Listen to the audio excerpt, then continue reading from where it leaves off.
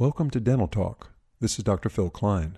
Before we get started, I would like to say with a heavy heart, our guest for this podcast, Sally McKenzie, unexpectedly passed away only a few months after recording it.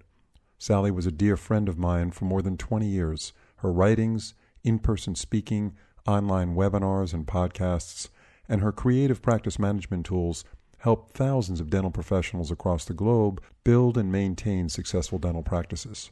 Sally may no longer be with us physically, but her teachings and love for all the folks she had the opportunity to help and become friends with will be with us forever. Thanks again for joining us, and enjoy the podcast. You're listening to Dental Talk from VivaLearning.com. On this Viva podcast, we'll be talking about how to reduce your overhead and how to turn a struggling practice into a profitable one. Our guest and expert on the topic is Sally McKenzie. Sally is CEO of McKenzie Management, a full-service nationwide dental practice management company. She is also an international lecturer, author, and publisher of the New Dentist magazine. Her articles appear in Dentistry Today, Dental Economics, Dental Tribune, and the CDA Journal. She is a regular guest on VivaLearning.com with her regular CE webinar series. Sally, it's a pleasure to have you back on the program. Thanks, Phil. It's a pleasure to be here. The title, by the way, I found very interesting because actually Sally provided this title for us, and it's called Too Much Month Left at the End of Your Money. That's, I think it's a very interesting title. It certainly grabs your attention.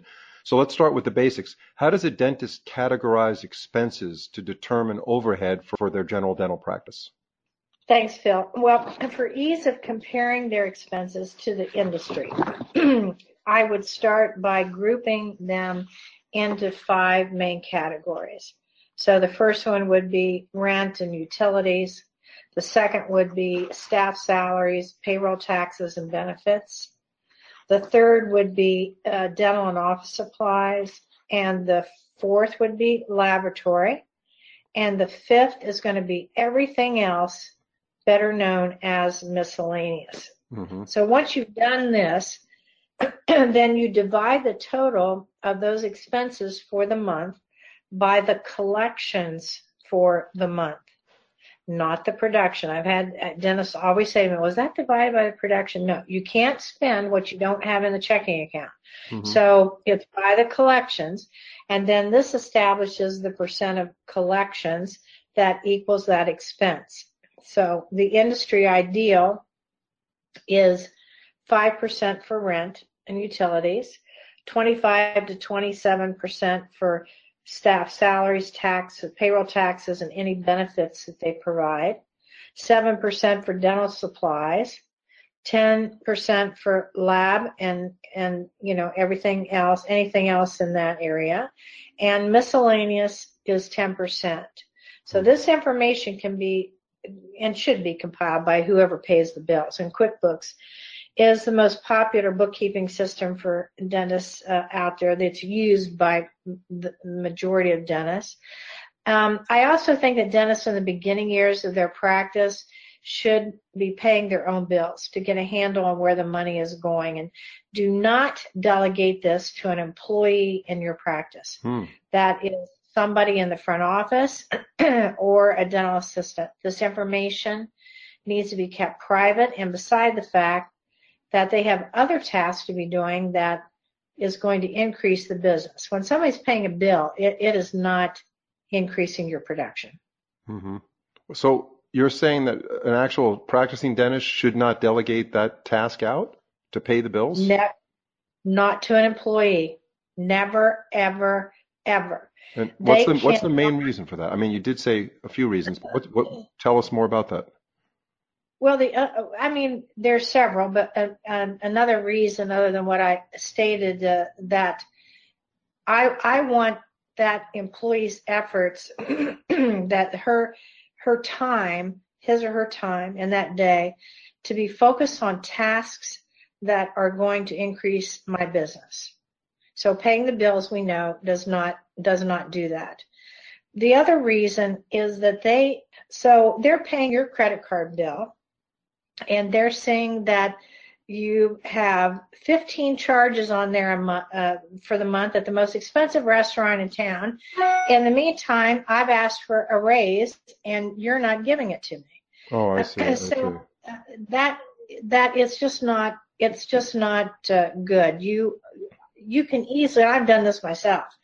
I've gone and gotten several people, bookkeeping assistants, off of Craigslist, for example, that have QuickBooks experience. They're a contract basis. They come in and, do the bill. They give me a profit and loss report, every month, or a lot of dentists have their spouse do it. Like I said, dentists in the beginning years should do it themselves, but do not ever have an employee do this. So you mentioned that people in the office, employees in the office, shouldn't be paying the bills because they lose production, but the dentist is a big producer himself or herself. So do you recommend that the dentist does the bill paying off hours? Absolutely. Okay. Absolutely. Yeah, if you're running a business, you're going to have to do it, evenings, weekends, or whatever. That's just what you do when you start out with a business. Okay. Yeah. And I think a lot of dentists look at it as a secretarial type of work. Okay, that they don't have time for that. But let me tell you what: if you're having trouble paying the bills and money is an issue, you need to know where every cent of your money is going. But the main thing is that it's too sensitive of a subject for employees to know where the money is being spent. No, that makes total sense. So what expense categories can the dentist really control? Well, let's start with what the dentist cannot control, which is pretty much a fixed cost, and that's going to be rent. Okay, at 5% of the income, it's always important to simply take a monthly lease payment divided by 0.05, and that gives you the amount you have to produce and collect in a month. So I strongly encourage listeners to do this before you ever sign a lease. If your rent is going to be $6,500 a month, that's 5% of $130,000 a month in collections. Are you going to be able to do that? Right. Now, for the expenses the dentist can control are staff salaries, benefits, dental and office supplies, laboratory, and miscellaneous expense. So, for example, supplies. You would have one person, not multiple people ordering and managing the supplies within a budget. So if you're collecting an average of $70,000 a month and clinical and office supplies should be no more than 7%, then the ordering person gets to spend only $4,900 a month on a year-to-date average period.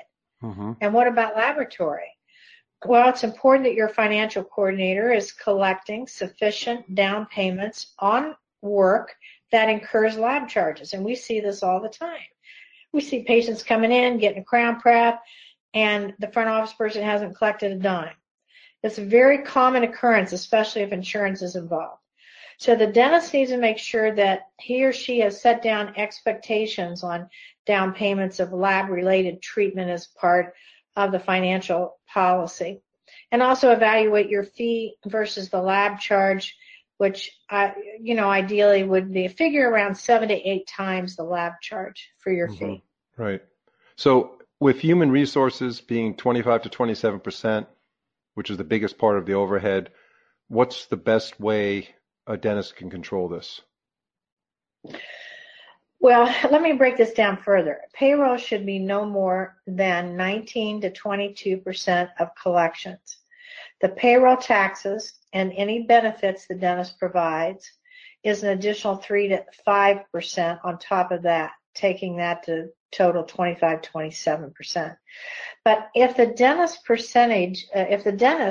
percentages in this category are higher, it could mean that they have too many employees. That and the fact that they're paid too much is the natural conclusion that anybody would come to. Mm-hmm. However, what we find as consultants more times than not are employees with unproductive job descriptions or no job descriptions at all. So you have an employee who's busy doing busy work, but this work is doing nothing to retain patients or to bring new business into the practice or collect money. So it's important to recognize the difference between helpers versus producers in increasing revenues. Helpers, for example, like clean, treatment rooms, where producers are calling past due recall patients and unscheduled treatment plans, and they're bringing back business. Once in a while, we'll come across a long-term employee who keeps getting yearly raises, but their performance has been the same for many years. They're simply just doing the same old thing, the same old way, and the economy has changed, the people change, and now they're getting less than results. But more times than not, Phil, we find an underproducing hygiene department. The hygienist is getting a guaranteed base salary, whether she has a patient or not. The practice has a weak recall system, and that perpetuates that there's no shows. So instead of 8 patients a day, they're seeing 6 or 7. But it could also be caused by the practice having more days of hygiene per week than they have active patients. And that's where the patient retention comes into play. In other words, the practice had enough patient demand for 8 days of hygiene a week at one time, but they've been losing patients and not tracking the loss. And now they only have the need for 6 days of hygiene, but they're still paying 8 days a week of hygiene. So it's very critical to measure how many days of hygiene they need per week every 3 months. Yeah. And there's also a certain amount of compassion that goes into employer-employee relations. I mean, if there's a person who's with the practice for 20 years, like you said, they're not really doing anything more, or they haven't kept up with the times, but they feel that maybe they're entitled to raises just because of the duration of time they've been with that practice. Are you saying that's probably not a good idea to pay raises or implement raises to an employee just based on how long they've been there? Raises, in my opinion, should be given based on the performance of the employee and the performance of the practice. The practice cannot pay out money that it does not have. And of course, that's where the compassion comes in. I see dentists do this all the time. I mean, I see dentists drain their retirement account to pay for children they have, and their college and books and a car and, so on and so forth. So, but what needs to occur, and obviously I have services to sell here, but when you have a long-term employee like that, you need to bring us in. You bring in the outside consultant. We are looking at the systems. We're trying to find the weaknesses because she's too close to it to see where it is, and provide her with the evidence of where the performance of how these systems are working could be altered that will cause the practice to increase. So that needs to be done first, in my opinion, before you just, fire somebody or you don't give them a raise. How is the practice reaching its full potential? How can we make that happen? Right. How many years has your business been running where you service dental practices as a consulting company? 38. 38 years. That's a lot of experience. So I started when I was 12. When you were how old? 12. Oh, 12, yes, sure, of course. If you do the math, absolutely. We know exactly how old you are. Yeah. Thank you. Yeah, you started your profession very young. Little extraordinary person you were. So let me ask you this before we wrap up this podcast. And again, this information's been great. So we talked about the big expense, which is the payroll and all the other additives that go with payroll, like the benefits and so forth. How many employees should a dentist have? Now, I know that's a crazy question, but we're talking about business employees, clinical employees, and I know it varies from practice to practice, but how does a dentist know that they are at that right number for their practice? Well, when determining the need for staff, I want the dentist to avoid the pressure to base their decision solely on the obvious, which are, tasks aren't getting done, dirty instruments are stacking up, collections aren't being made, employees are leaving the dentist threatening anonymous notes, recalls aren't happening, the hygienist is looking at the supply catalogs. I mean, no doubt that stress gets very high. And there is always an understandable desire to just throw more people at the problem, thinking that's going to solve it. But instead, I want you to look at the amount of time that it takes. So one front office employee can process 19 to 22 patients in an 8-hour day. And what does that mean? Process. That means checking the patient in and out, basically, making financial arrangements, handling insurance. They check them in, they check them out.